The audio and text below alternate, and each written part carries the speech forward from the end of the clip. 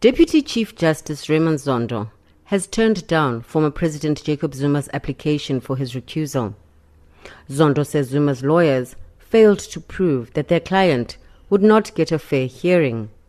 Zuma had alleged that the historical relations between himself and Zondo, the selection of witnesses to the commission, and the Deputy Chief Justice's comments to earlier witnesses were reasonable grounds for him to recuse himself. Zondo, however, disagreed.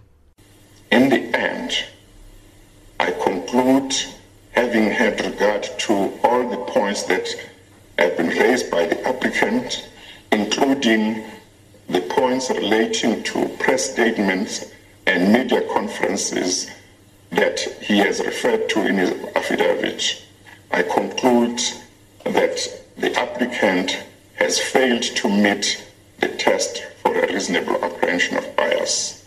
Accordingly, I conclude that the application for my recusal falls to be dismissed. Zondo maintains that he and Zuma were not friends and that he visited him at his official residence in Pretoria as instructed by Chief Justice Mogoeng Mogoeng when he was appointed to chair the commission. He said that Zuma's complaint about the selection of witnesses held no water, as he was to be afforded the opportunity to give his version of events. Finally, concerning Zuma's grievance that his earlier testimony was ignored by the commission, Zondo says this cannot be true, as he has not completed his testimony. Zuma's lawyer, Muzi Sikakane, has vowed to take the decision on review. The issue of you becoming a judge in your own matter, which on its own is a ground that we've mentioned, that Mr. Zuma mentioned.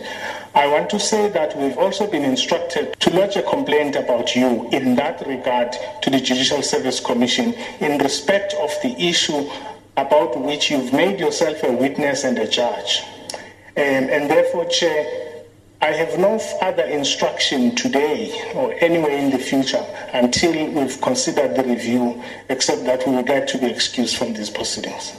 Following the tea adjournment, Zuma's seat and those of his legal team in the City of Johannesburg Old Council Chamber were empty, leading to the Commission Chair adjourning proceedings. It is a pity that he has elected to leave without asking for permission. There is no point for the Commission to sit for the rest of the day because it had convened to deal with his evidence. There is no point in coming tomorrow because he's not coming back. So we are going to adjourn, and the Commission will reflect on the matters that it needs to reflect on, but it's going to continue with its work. Meanwhile, legal expert Pierre de Vos says that Zuma leaving the State Capture Commission without permission and not testifying is unlawful. He's under subpoena, so that means he's required to testify, and unless the chairperson agrees, he cannot just leave. So it might be a criminal offense in terms of the Commission Act, and of course it will have to be prosecuted, and it might be contempt of court.